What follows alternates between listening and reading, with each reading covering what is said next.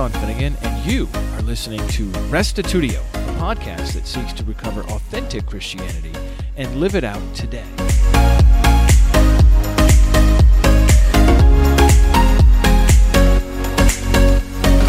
We've been learning about the controversy over Christ's origins in the last couple of episodes. This battle raged between groups of Christians who agreed that Jesus pre-existed for 60 years. But today, we're taking a break from that and looking instead at the early Christians who held to a dynamic monarchian Christology. Specifically, we'll be considering two influential bishops, Paul of Samosata and Photinus of Sirmium. Although sometimes mislabeled as adoptionists, these two believed in the virgin birth but did not think Christ existed before then. Although what we know about these two survives in the writings of their enemies, we can reconstruct sketches of their beliefs and influence. Here now is episode 496, Early Church History Part 14, Paul of Samosata and Photinus of Sirmium.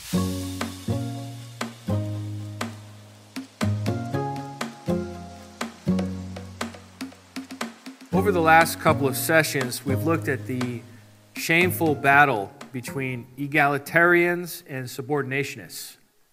Both parties believed Jesus pre-existed, but couldn't agree on whether he was eternal and equal with the Father or not. However, at the same time, another stream of Christians fought for another view, a theology they thought was more biblical and less troubled by philosophical conundrums. The dynamic monarchians. And these guys are both dynamic monarchians. So in this session, I thought we'd take a look at two of these key dynamic monarchians, Paul of Samosata in the 3rd century.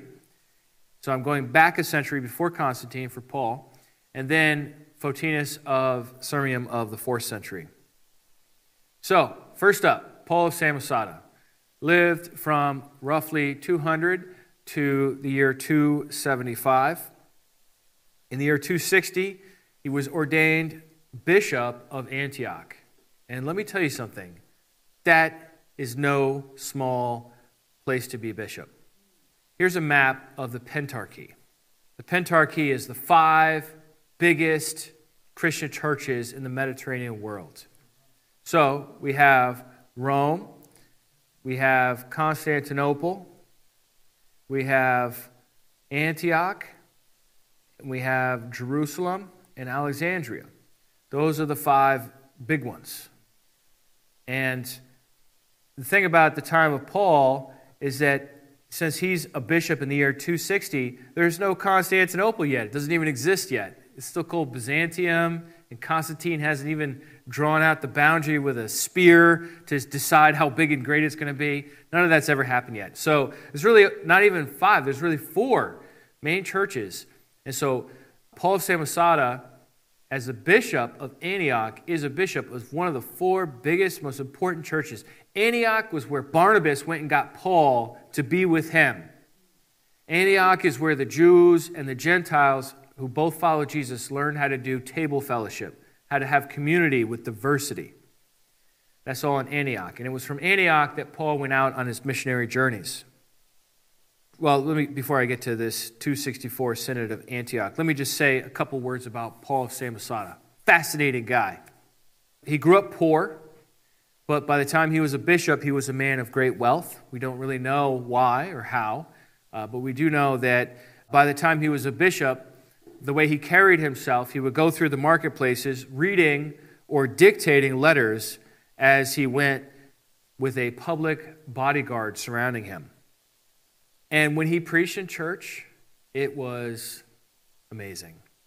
According to Eusebius, Paul of Samosata put on a show in church assemblies to dazzle. He said he slaps his thigh and stamps on the dais, and people applaud, wave, handkerchiefs, shout, and jump up. Sounds like a typical charismatic preacher. Dancing around, getting the people worked up. Robert Lynn Sample says, Paul's particular brand of Christianity had an ecstatic or spontaneous character with a stress on spiritual power. Boy, if that was said about me, I would be pretty happy about that. Like stress on spiritual power. That's pretty good. Paul was powerful. He was a powerful preacher, and his people loved him. We have two other little bits of information about his life. One is that even by his enemies, they admitted that Paul does nothing licentious.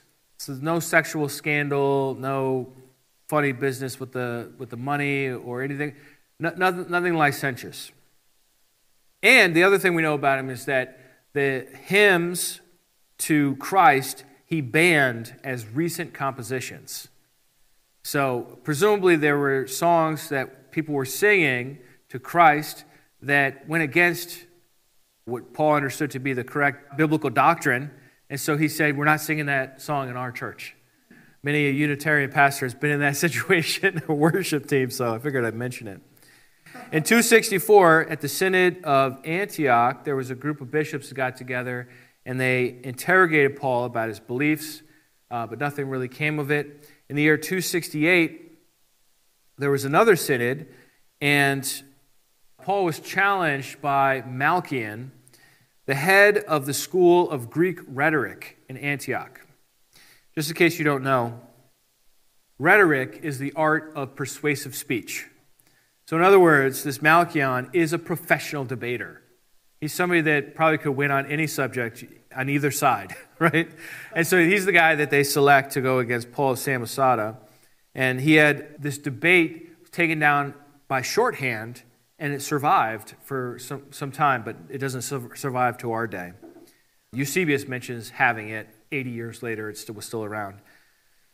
Sadly, Paul of Samosata lost in the eyes of the group assembled, and so they condemned him, and they had a council that sent a letter to the bishop of Rome, a man named Dionysius, and the bishop of Alexandria, a man named Maximus.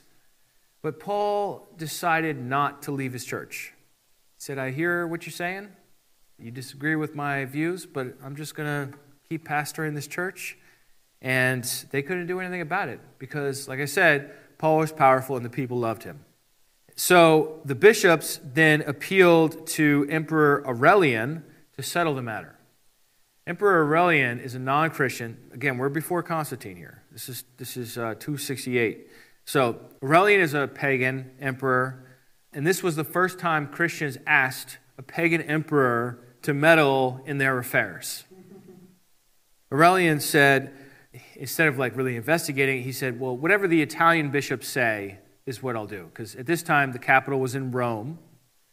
Rome is surrounded by Italy, right? So whatever my own hometown bishops say is what we'll do with this. They decided to condemn Paul. It still would take until the year 272 when Emperor Aurelian took back Syria. The land in which Antioch sits is the land called Syria. And Syria had fallen under the control of Queen Zenobia of Palmyra. And so it wasn't under Roman control. So only after Aurelian retook the land was he able to kick Paul out of being the bishop. And then later on, Aurelian decided to persecute Christianity, but died before he could carry it out. So I don't think we want to put much stock in him. After Paul leaves in the year 272, we don't hear anything more about him. But we do know that his name becomes a standard way of referring to Unitarians in the period. Oftentimes, historians today will call Paul of Samosata an adoptionist, and they'll call Photinus of Sirmium an adoptionist. They were not adoptionists. They did not believe that God adopted Jesus as his son at his baptism. They believed that Jesus was born of the Virgin Mary, that he was Messiah, that he was a man, and we'll see in just a minute. But I don't think he was an adoptionist. Anyhow, his name is used to refer to people who are Unitarians later on. So they will call them Paulinians, or Paulians, or Paulianists, or Samosatines, because he's Paul of Samosata. So Samosatine sounds like a saltine cracker, but Samosatine is a follower of Paul. Eusebius says about Paul's theology that Paul will not confess that the Son of God descended from heaven. he says that Jesus Christ is from below. He had a strong influence on the bishops of his town, and he was associated, according to Eusebius, with a man named Artemon. Artemon of Rome flourished around the year 230. That's kind of a history notation. We use this little FL here to indicate flourished. That means that's like his prime period of influence or literary output or whatever. So Artemon flourished around 230 in Rome. He was a prominent Christian teacher. Eusebius quotes a book that he doesn't give us the title of or who wrote it. It's an anonymous book of somebody that was talking about Artemon and refuting Artemon. So from that we can glean some little information about Artemon because Paul of Samosata was associated with him, at least in the eyes of some of these people. And this is what it says. They claim that all their predecessors, this is Artemon's group, around the year 230-ish, they claim that all their predecessors and the apostles themselves taught what they do, and that the true teaching was preserved until the time of Victor, the 13th bishop of Rome after Peter, but that the truth has been perverted from the time of his successor, Zephyrinus. So that is a really interesting claim. Artemon is saying, look, this is what Jesus and the apostles preached. This is what we've always believed up until about the time of Zephyrinus. And then it started to get weird as far as the theology of Christ. That same book goes on to call a certain Photinus the father of this idea, saying that Christ was merely human. It also mentions Asclepiodatus, another Photinus, the banker, and Bishop Natalius. Later on, that same source talks about how these Christians defended themselves. And it says, if anyone challenges them with a passage from Scripture, they examine it to see if it can be turned into a conjunctive or disjunctive syllogism. Some of them study the geometry of Euclid and revere Aristotle and Theophrastus, and some Galen. Many manuscripts are available because their disciples zealously made copies of their corrected, though really corrupted, texts. The copies are in their own handwriting. So from this, we can gather about Artemon and his entourage and his predecessor, Theodotus, that they were highly educated people, that they knew logic inside and out, that it was not easy to defeat them in argument, and that they had a very great concern for what we call today textual criticism, comparing manuscripts to get the most correct version together. As for Artemon's beliefs, we have a quote from Theodoret in the 5th century, and this is what he says about Artemon. He says, now a certain Artemon, whom some call Artemis, believed things about the God of the universe almost like we do. He said that he was the maker of the universe.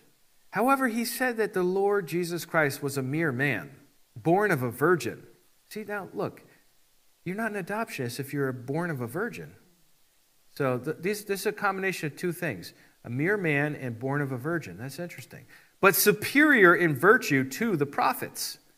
He said that the apostles had preached these things, misinterpreting the sense of the divine scriptures, and that those who follow after them teach that Christ was not God.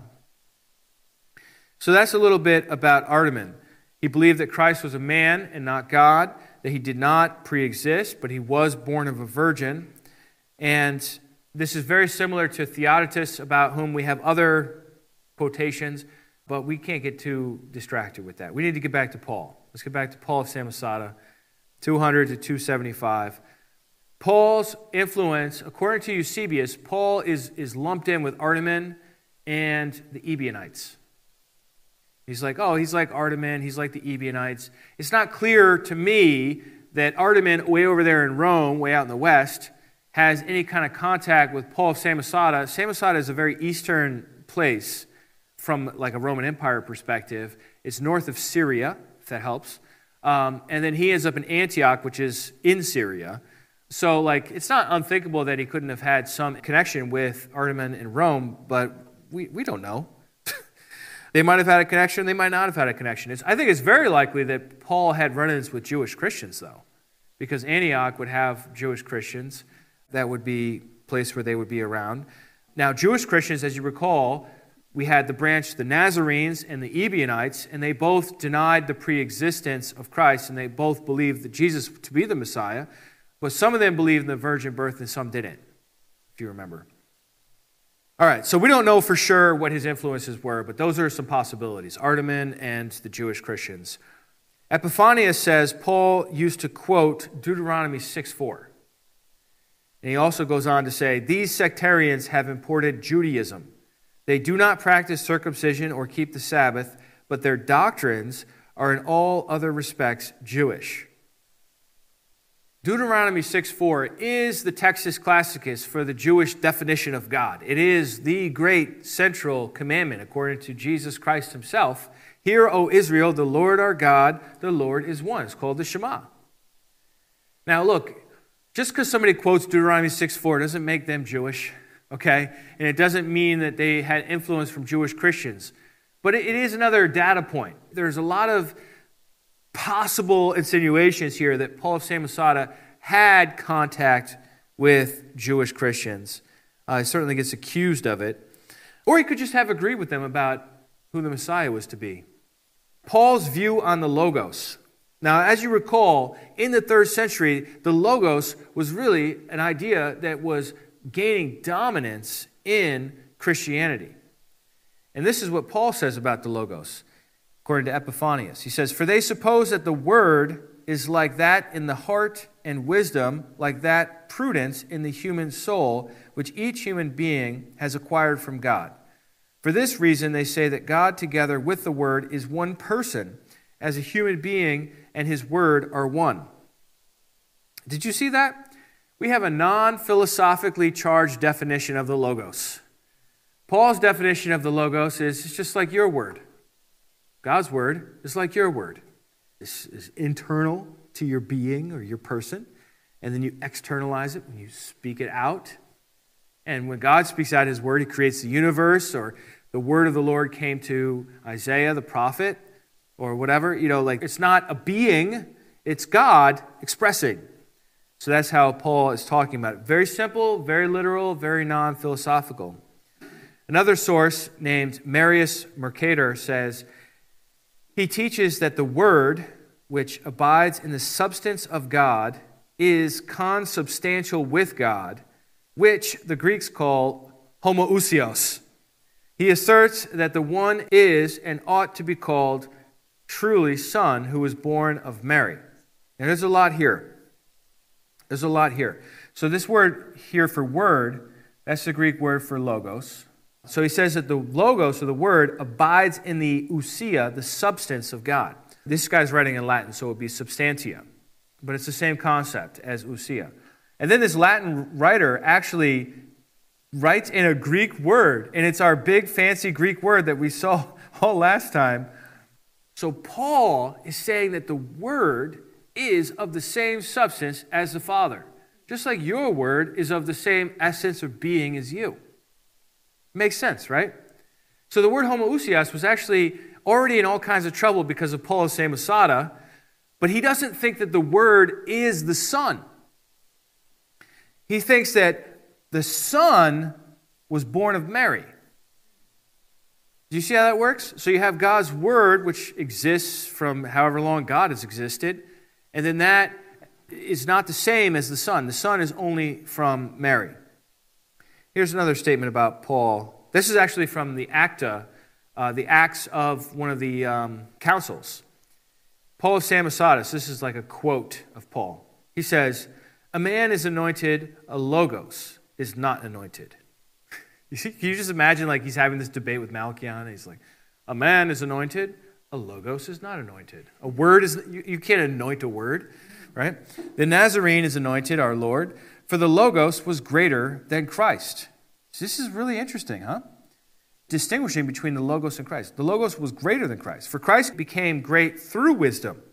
The Logos, on the one hand, is from above. Jesus Christ, on the other hand, is a man from below. Mary did not bear the Logos, for she was not before the ages. Mary received the Logos, and Mary is not older than the Logos. I can almost hear him say, come on, guys. But she bore a man equal with us. So Christ is actually a man equal with us, but mightier with respect to all things, since grace was upon him from the Holy Spirit and from the promises and the Scriptures. So Christ is a man, just like other people. He's equal to us in that regard. But he's got these two huge advantages. One, he's got a grace upon him from the Holy Spirit, and he's got this destiny promised in the Scriptures. So that's the only ways in which Paul sees Christ as superior. One more quote about Paul. Paul said, the house of God's Logos was in him just as in each of the prophets. Thereupon he said that two natures holding themselves separate and unshared with reference to themselves are together in Christ, the one being Christ himself and the other being the Logos of God dwelling in him. This explains the relationship of Christ to the Word. Christ is not the Word. Christ is indwelt by the Word of God, or the Logos of God, or the Spirit of God. So Paul's Christ did not pre-exist, but was predestined. And we get this from Pseudo-Epiphanius. He says, this one maintains strongly that Christ was almost non-existent, having thought he was the uttered Word, and that he was from Mary, and up to that time existed prophetically. Isn't that fascinating?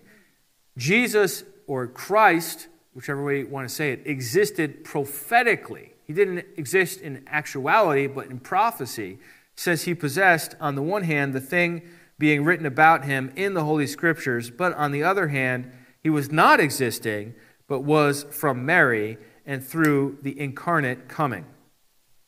So that's a little bit about what we have about Paul. We have other quotations than what I share with you, but I didn't want to overwhelm you and do too many. Paul's legacy is kind of interesting. After the non-Christian emperor removed him, we don't know much about him, but we do know that Constantine, when he wrote his edict against the heretics, he specifically mentioned Photinus, followers of Paul of Samosata, as people that still couldn't have church in his tolerant empire. Tolerant to everyone except for people like this, okay? And he mentioned a couple of others too. So that was about 40 years later. Constantine feels like it's worthwhile mentioning this group of people that agree with Paul of Samosata, even though he had been dead for some time. And then Canon 19 in the Council of Nicaea, the 325 Council of Nicaea, Canon 19 says if Paulinus want to join the churches, they can, but they have to be rebaptized. So you wouldn't make that rule if you didn't have actual people to deal with that were from this background. About a century later, another man would rise through the ranks in Sirmium, modern-day Serbia. He would shine a bright light on the humanity of Christ. And his name was Photinus of Sirmium, whose name means shining or bright. Looks like photon, right? Photinus was originally from Ancyra in Galatia. You ever heard of Galatia? I think there's like a letter to the Galatians in our Bible somewhere, right? So once again, he's from an area where there's lots of Jewish people, there's lots of Gentile people. There were churches founded by the Apostle Paul.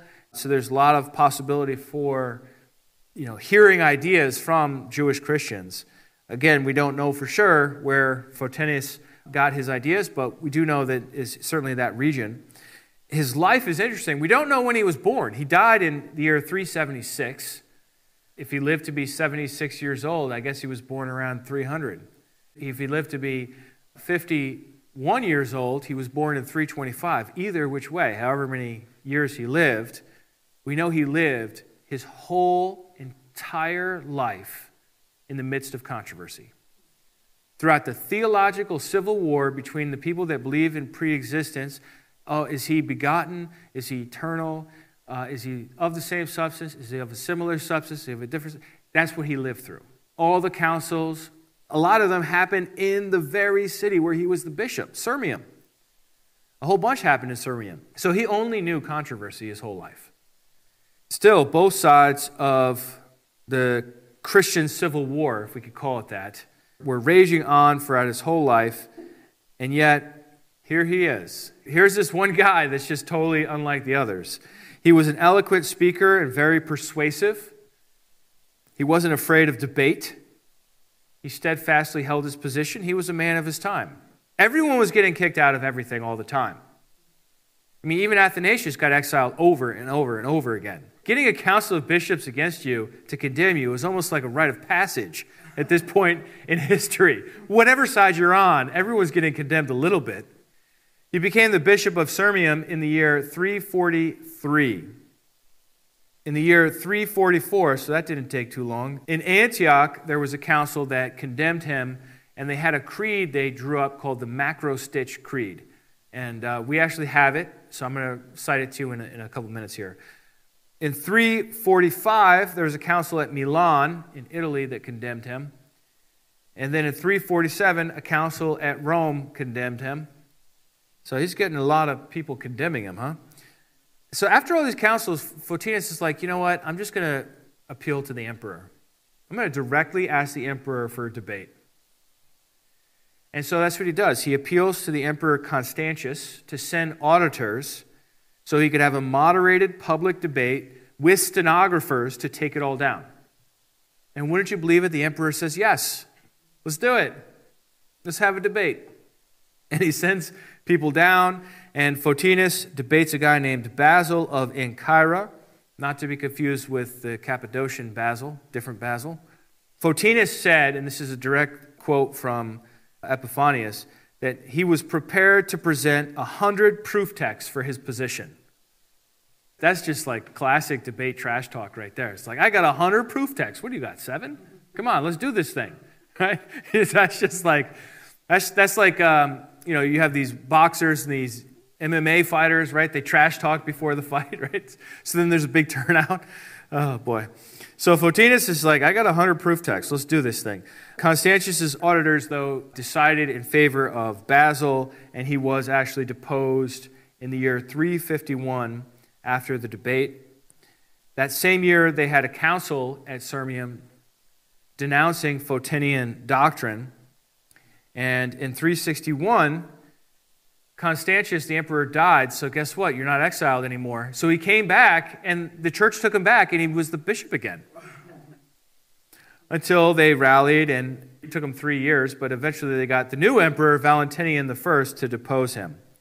Photinus was just like kind of living in a period of time where his view of Christ was already just so unpopular that so long as majority was going to be a part of the equation of who's right and who's wrong, he was just going to lose no matter what. And there was no like, just leave me alone and let me do my own thing option. Not in this part of the world at this time. Jerome says that after he was expelled, after Photinus was expelled, he wrote numerous volumes. He wrote a number of other books. Among them, the most significant were Against the Pagans and To Valentinus. And then in the year 376, he died. So he had, it looks like maybe 12 fruitful years of labor after he was deposed the second time where he became an author and wrote some books. Of course, none of them survive today. According to Jerome, Photinus endeavored to revive the Ebionite heresy. So from Jerome's point of view, and Jerome is quick to pull the trigger and call somebody a Judaizer, just so you know. But he associates him with Jewish Christianity. Epiphanius says that the Word was in the Father, he says, but was not the Son. Photinus quoted 1 Corinthians 15:47. He says, the first man was from the earth, a man of dust. The second man is from heaven. Think about that for a second. The first man is from heaven, right? No, the first man is of dust. The second man is from heaven. He says that he is from heaven because a word came forth from the Father and changed into flesh. So says Epiphanius about Photinus. So the idea is that Photinus is saying, all right, well, if Adam is the first man, he's from the earth, the second man is from heaven, but it doesn't mean that he lived in heaven. It means that the Word became flesh. That's how he's thinking about the subject. What does it mean to come from heaven? He claims that Christ does not exist from the beginning, but is from Mary's time. Since the Holy Spirit came upon her, he says, and he was conceived of the Holy Spirit, but the Holy Spirit is greater than Christ. A couple of things here. One, Christ does not exist from the beginning, but is from Mary's time. That's no pre-existence. That's what Photinus believed. But then he also accepts that Jesus was conceived of the Holy Spirit. He's not an adoptionist. He is what we would call today a biblical Unitarian, or scholars typically call these guys dynamic monarchians. Ambrose mentions that Photinus would quote 1 Timothy 2:5. There is one mediator between God and men, the man, Christ Jesus. And he would quote John 8:40, which is where Jesus says, "Why do you wish to kill me, a man who's told you the truth about God?" Here's that macro stitch creed. Must have had some big stitches in it for it to be called the macro stitch. This is just an excerpt out of it. It's a very long creed. It says, well, actually, it had just mentioned Paul of Samosata in the previous paragraph. And then it goes into this paragraph talking about Photinus. He was not Christ or Son of God or mediator or image of God before ages, but that he first became Christ and Son of God when he took our flesh from the Virgin, not quite 400 years ago. For they will have it that then Christ began his kingdom, and that it will have an end after the consummation of all and the judgment. Such are the disciples of Marcellus and Scotinus of Galatian and Caira, who, like the Jews, deny Christ's existence before ages and his Godhead and unending kingdom upon pretense of supporting the divine monarchy. All right, this is trash talk. The guy's name is not Scotinus, it's Photinus, okay? Why would they call him Scotinus? Photinus means light or bright. Scotinus means darkness. They're being clever. They're trying to be clever. They're like, he's not a man of light, he's a man of darkness, and they're rubbing it in his face. But this is actually a reference to Photinus, just using a slang name for him. And he was a disciple of Marcellus. I don't have time to get into Marcellus with you. He's a really difficult person to study. It seems like he had one view of things at one time, and then he changed his views in another time. And so because of that, it's a little challenging. But we do know that Photinus had been a disciple of Marcellus, and that over time, it seems like their beliefs had diverged, that Marcellus had gone in a different direction. But I wanted to point out that this statement was made about Photinus. Another creed that mentioned him in 351, the Sirmium Creed, said, if any man say that the Son existed before Mary, only according to foreknowledge or predestination, and denies that he was born of the Father before the ages and with God, that all things were made through him, let him be anathema. So what we saw with Paul of Samosata is that he understood that Christ, or the Son, existed prophetically before he was born. With Photinus, he existed in foreknowledge or in predestination. It's all very similar kind of terminology. Although roundly criticized by Logos subordinationists and Nicenes, Photinus represented an ancient biblical Unitarian view, detectable in antecedents going back to Paul of Samosata and Arteman in the 3rd century, and Theodotus and the Jewish Christians in the 2nd century, and arguably to the apostles and Christ himself in the 1st century. Although billed as an innovator, seen from this light, Photinus was a conservative, looking to wind back the clock to a more primitive and apostolic Christology, free from philosophical speculations about logos, homoousios, and begetting before all ages. The followers of Photinus were dubbed Photinians.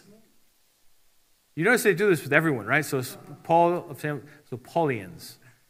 Photinus, Photinians. Athanasius' followers were Athanasians, right? So it's just kind of a standard thing.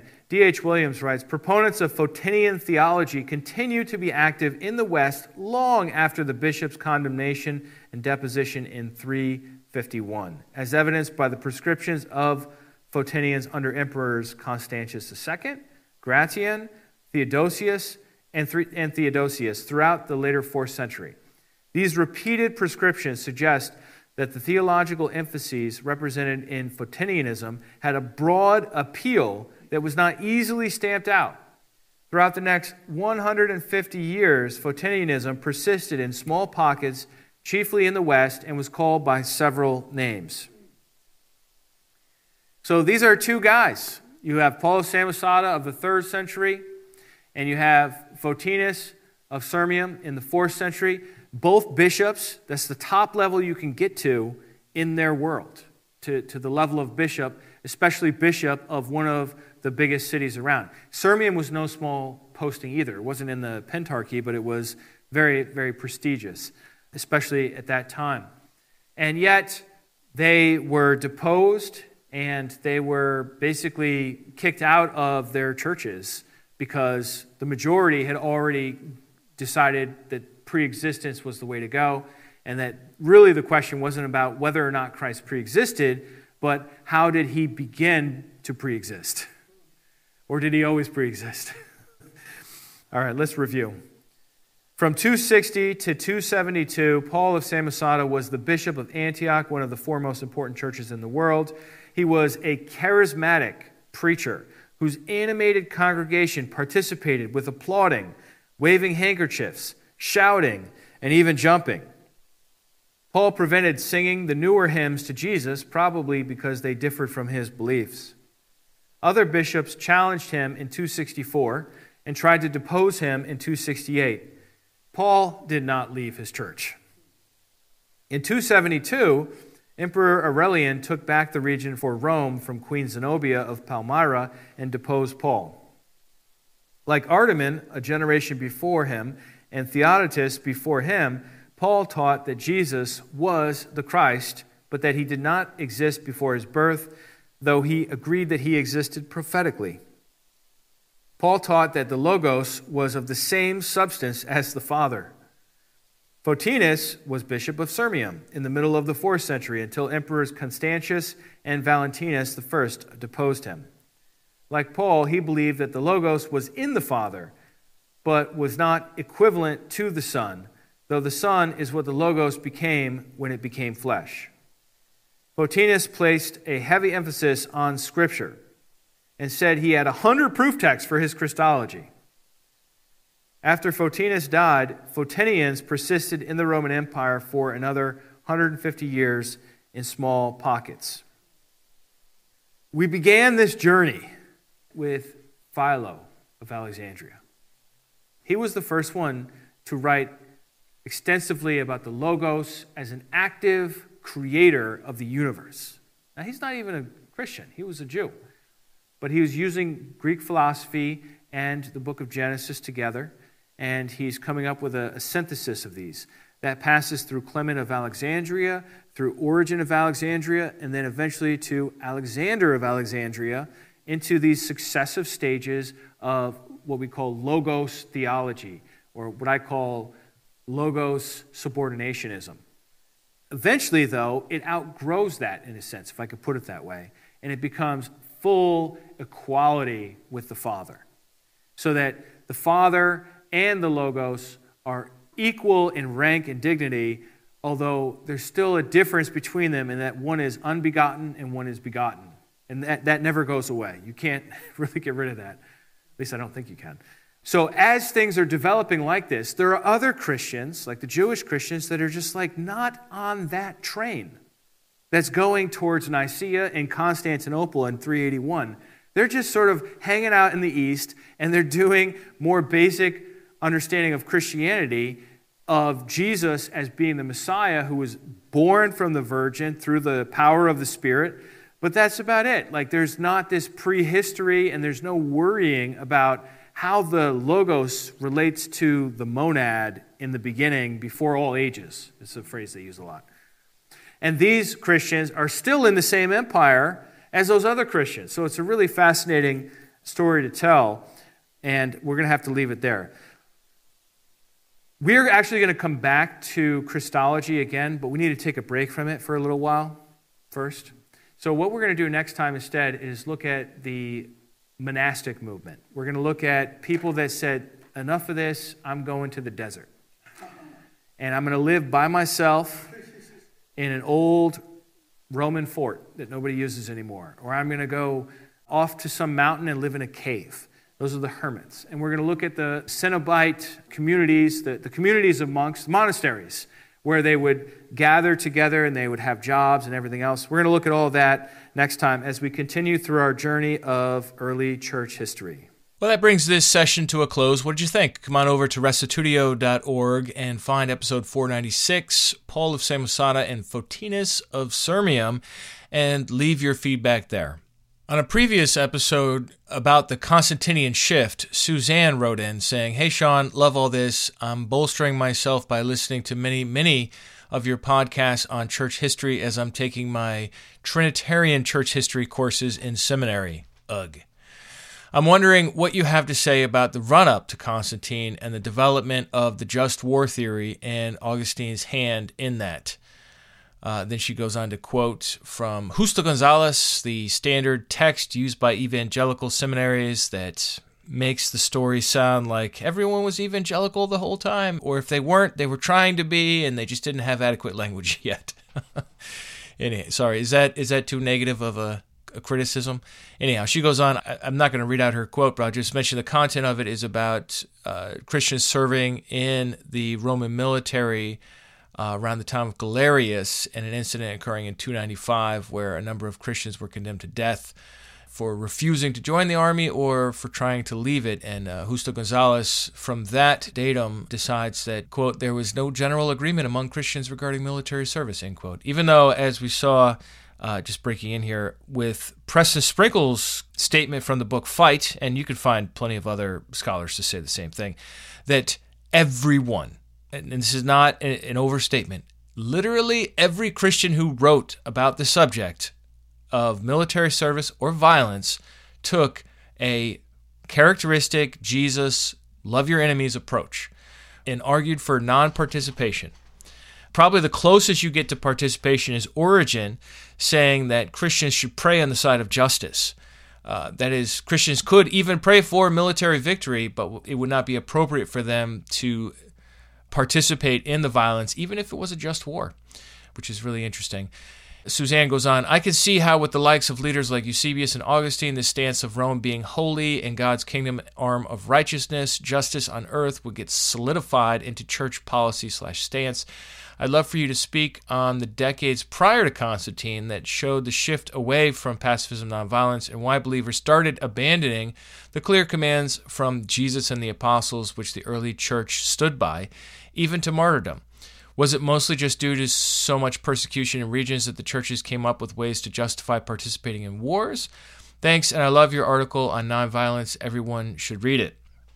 Thanks, Suzanne. There's so much work to be done on the period, and yet a number of capable authors and scholars have done so much on this subject. I can mention just a few names off the top of my head. David Berceau has done excellent work on this. Dean Taylor would be another one coming from an Anabaptist point of view. Of course, the OG, the original advocate for, in particular, a Mennonite perspective on the subject is John Howard Yoder. And you can't do better than John Howard Yoder on it. Adolf Harnack wrote a little book called Militia Christi, which was very good and helpful. But probably the most accessible would be the book I quoted in the lecture on the Constantinian shift called Fight by Preston Sprinkle, a very up-to-date modern book that has lots of good footnotes for you to follow up with other sources on the subject. Also, Preston Sprinkle just yesterday posted a podcast called The Early Church on Military Service and Killing with Dr. George Kalantzis. And in this episode, he asked Kalantzis all of the hard questions that always come up with this topic, like, did the early Christians just not participate in the military because of idolatry? Was allegiance the issue, allegiance to Caesar versus Jesus? Was violence the main factor, or was it something else? And I highly recommend their conversation. So if you're interested in this subject, whatever side of it you happen to be on, I would recommend Theology in the Raw podcast, episode 1077. That's 1077. and it's called The Early Church on Military Service and Killing. Dr. George Kalantzis also refers to his book, Caesar and the Lamb, Early Christian Attitudes on War and Military Service. And what he says, in no uncertain terms, is that he's read all of the relevant literature of the first 300 years. There are different periods of time where there are nuances, but there is literally not a single Christian author, as I mentioned, there's not a single Christian author who deviates from the anti-violence stand of Jesus and the apostles. So check it out if you're interested. That, once again, is Caesar and the Lamb, Early Christian Attitudes on War and Military Service. It's from 2012, but for whatever reason, Preston Sprinkle interviewed him yesterday on his podcast and kind of rehashed a lot of the same questions and subjects. So take a look at that if you're interested. Now, as far as Christians being in the military prior to the Constantinian shift, there are a couple of reasons why that would be the case. Reason number one, somebody who is a soldier converts to Christianity and can't just leave the military. Reason number two, somebody who is a Christian gets conscripted into the military and doesn't have a choice about it, or has already agreed to join and then becomes a Christian just before getting in. There are all kinds of complicated reasons why Christians might be in the military. And there may have very well, as Preston Sprinkle points out in his book, there may very well have been some Christians who thought that killing was justified and fine and didn't agree with the more dominant view on the subject held by all literary remains from the period. That's entirely possible as well, that there was a range of positions. It's certainly that case in most churches today, that you say, okay, well, this is an Anabaptist church, so therefore everyone inside of this church holds X, Y, and Z. But if you actually talk to the people, you'll find that, a lot of them just hold X and Y, some of them hold Y and Z, some of them never even heard of X. They weren't paying attention when it was preached on, or they missed that Sunday, or they've just have their own reasons for not holding to that belief. And so it's always been. You are going to have some Christians that are going to take differing positions on this or that, and this could be a case of that as well. I don't think we can use that to justify later views of Christian participation in killing, because there were some that were in the military for some reason or another.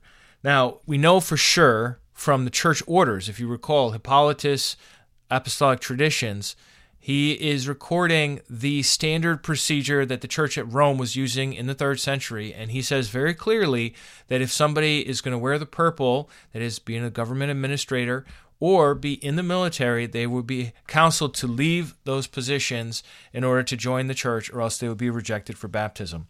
Now, look, I happen to agree with this for that time. When we move to the question to today, though, things are very different. You can serve the government, either of the United States or of a state or some sort of local government, and not compromise your Christian beliefs, right? Depends on what you're doing for the government, and it depends on where you draw the line, where you can say, you know what, I just can't follow through on this policy because of my faith, and therefore I resign, or therefore I conscientiously object on this or that. That's something that's available in many modern countries today. Also in the military, there are lots of non-combat positions available in the military, and there is all kinds of gray areas. This is not some simplistic issue. The command of Christ does not say you can't be in the military, does not say you cannot be in the government. The command of Christ says you are to love God, you are to love your neighbor as yourself, and then specifically on this issue, you are to love your enemy.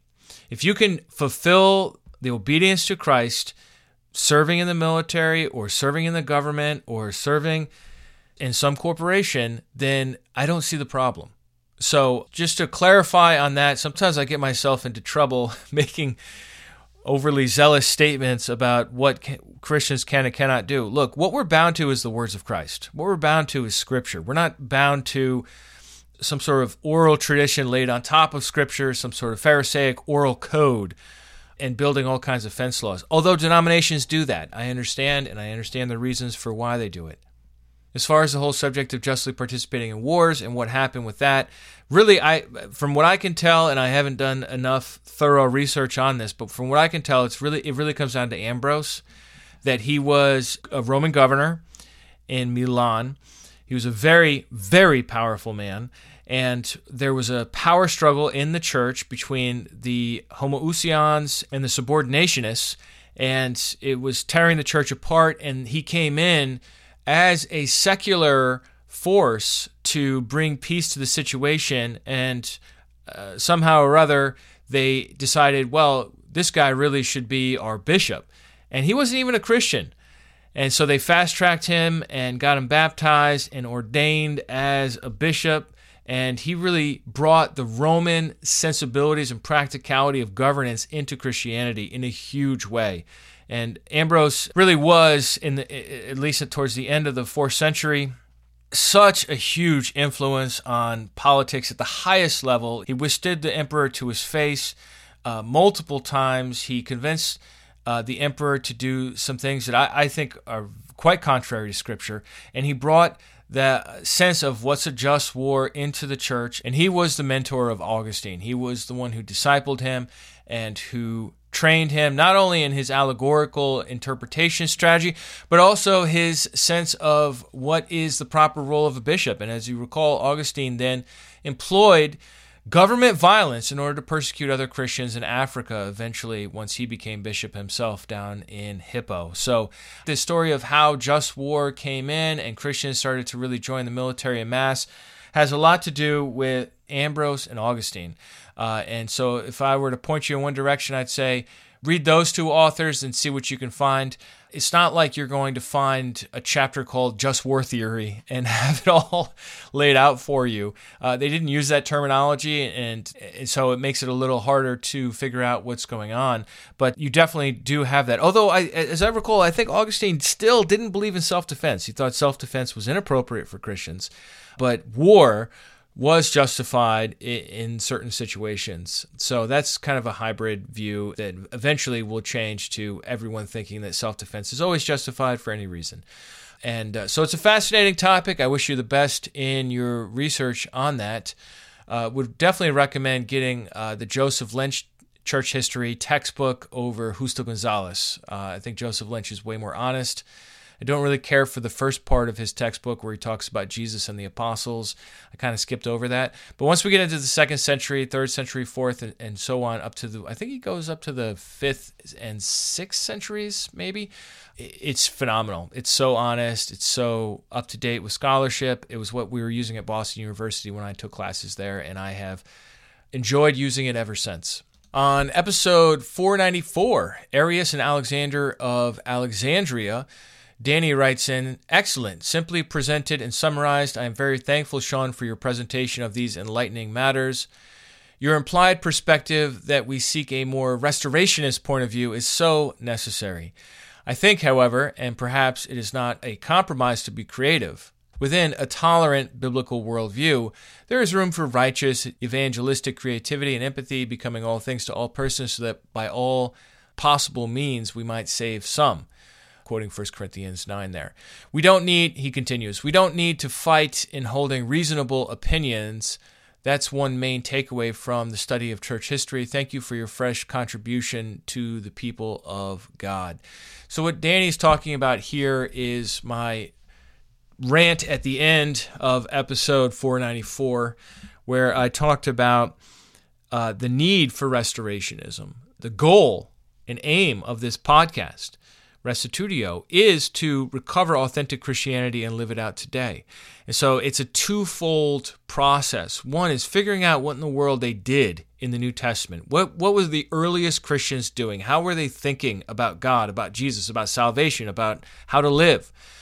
So that's step one. And then step two is, well, how do I apply that in the 21st century in my own particular context? In a world that has so many different things, so many different technologies and social systems and individualism and entertainment and everything else that has changed over the years? How do I apply and be faithful to the original practice of Christianity in the 21st century? And I think both of these are very important to us. So that's, I think, where we can find some creativity, and I would agree with Danny on that.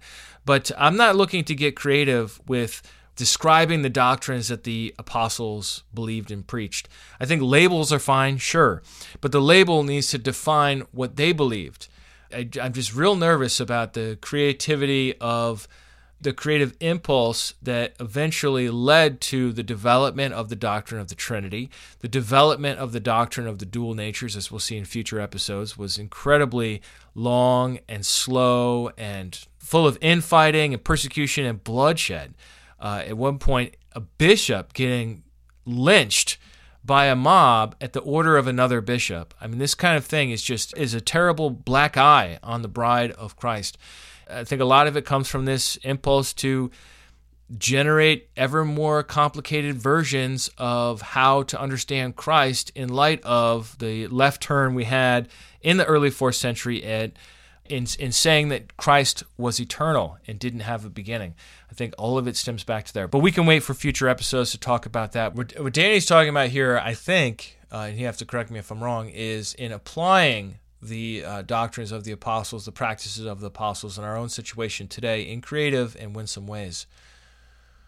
Last of all, on last episode, 495, which is Trinity Controversy in the 4th Century, Mark wrote in saying, "Hey, Sean, thanks for this episode. Such an impressive amount of material you managed to cover. I have got a question for you, though. I fully agree with your statement. What we want to do is restore Christianity of Jesus' day. Now, you briefly mentioned the controversy regarding the date of Easter, and he goes on to talk about the differences between the Jewish calendar and the Gregorian calendar, and asks the question, shouldn't we be keeping Easter according to the Jewish calendar?" You can find his comment if you'd like to read it in full. I want to make a couple of remarks on this, Mark. One of them is that Scripture, and certainly Jesus, never commands us to celebrate Easter. It never does. It's a tradition that we inherited from post-biblical Christianity. And so I guess we could say that, strictly speaking, this is an optional practice.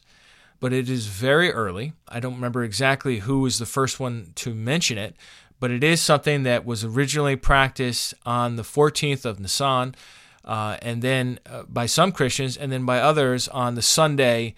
I don't remember if it's the Sunday before that or after that, and that's how Christians do it to this day. And that's why it moves around so much, because Easter is following the Jewish calendar even to this day. But I think this is something where we have freedom in Christ. As it says in Romans chapter 14, the one who observes the day observes it in honor of the Lord. The one who eats in honor of the Lord, since he gives thanks to God, while the one who abstains in honor of the Lord and gives thanks to God. That was Romans 14, verse 6. So I think this is an area where we have freedom in Christ. That's talking about any day, any religious holiday. Not specifically Easter, just for the record. And some people want to celebrate it at a different time. I don't think it's a big deal. Feel free to do that. As far as what did the earliest Christians do, I think they did multiple things. And this is not something that's spelled out in Scripture, so I'm going to argue for freedom on it. Mark does ask me as a pastor, how do we work it out? And we just go with the flow on this one. We don't see a reason to be a stick in the mud or to insist on celebrating Easter on like a Tuesday if it happens to fall on that date this particular year, however many days after Pesach on the Jewish calendar. Because, look, in my context at least, people work on Tuesday morning. And so if we want to celebrate Easter on a Tuesday morning, it's going to be really, really difficult to get people to go. If it's something commanded in Scripture, okay, then we just have to find jobs that have that flexibility, or be self-employed, or find some sort of a schedule that fits with our religious convictions, sure. But this is not something commanded in the Scriptures. And so I think people are free to figure it out however they like. And Mark also made the point, I say this because it was based first on a pagan calendar, later on a newly invented one named after a pope. So these are not biblical calendars. These are pagan, the Julian calendar, and Catholic, the Gregorian calendar named after Pope Gregory. Well, look, this ties into a bigger just principle. Let's talk about underwear for a second. If you look in Scripture, and you have to correct me if I'm wrong about this because it would take a lot of research to verify, but so far as I know, there's only one mention of underwear in the entire Bible, and that is in reference to the high priest's special garments. I think they were linen or silk. They were pretty nice underwear, whatever they were. If you ask me the question, well, Sean, why are you wearing underwear? You're not a high priest. In the Bible, only the high priest wears underwear. Who do you think you are wearing underwear? You're not being biblical. Okay, and someone could even say, well, you're wearing underwear like the pagans do. You're not wearing it like it is in the Bible. Well, okay, two things on that. One, I don't believe that Christians are bound to keep the law of Moses. Some people disagree with me on that, but that's pretty clear from the book of Hebrews and Galatians and Romans. Citing a command for the high priest to wear underwear, I don't feel the force of that as a New Covenant Christian. Second of all, Scripture does not prohibit the use of underwear to anyone that's not the high priest, whether in the Old Testament or in the New Testament. So I think there's a lot of freedom then to decide whether or not we wear underwear. And I hope you, dear listener, I hope you wear underwear. I think they're a great invention. And so are airplanes, and so is electricity and drywall for your interior walls. Somebody could say, well, why are you using drywall like the pagans? You know, atheists invented that. I don't know if atheists invented it, but let's say an atheist invented the concept of drywall, and you're like, oh, you're using drywall like the atheists. You should only use the old school lath with like the horsehair and the plaster, and then you're a real authentic Christian. Sorry, but like I just don't think those arguments hold because there's no prohibition against it. Restorationism, as I understand it, does not include imitating as far as possible the technologies and the political systems and the social norms of antiquity, whether we're talking about Old Testament or New Testament. I don't think that's what restorationism is. I think it's figuring out their beliefs and practices and then asking the second question, how do I live this today authentically? They didn't have in vitro fertilization. We do. Is it appropriate? They didn't have the birth control pill. We do. Is it appropriate? So there are new questions that we have to ask, right? But as to wearing underwear or using electricity or using a book that's sewn together when all they had was scrolls at the time of the writing of the New Testament, I don't think I'm being a pagan by using a book that's sewn together, or an ebook for that matter.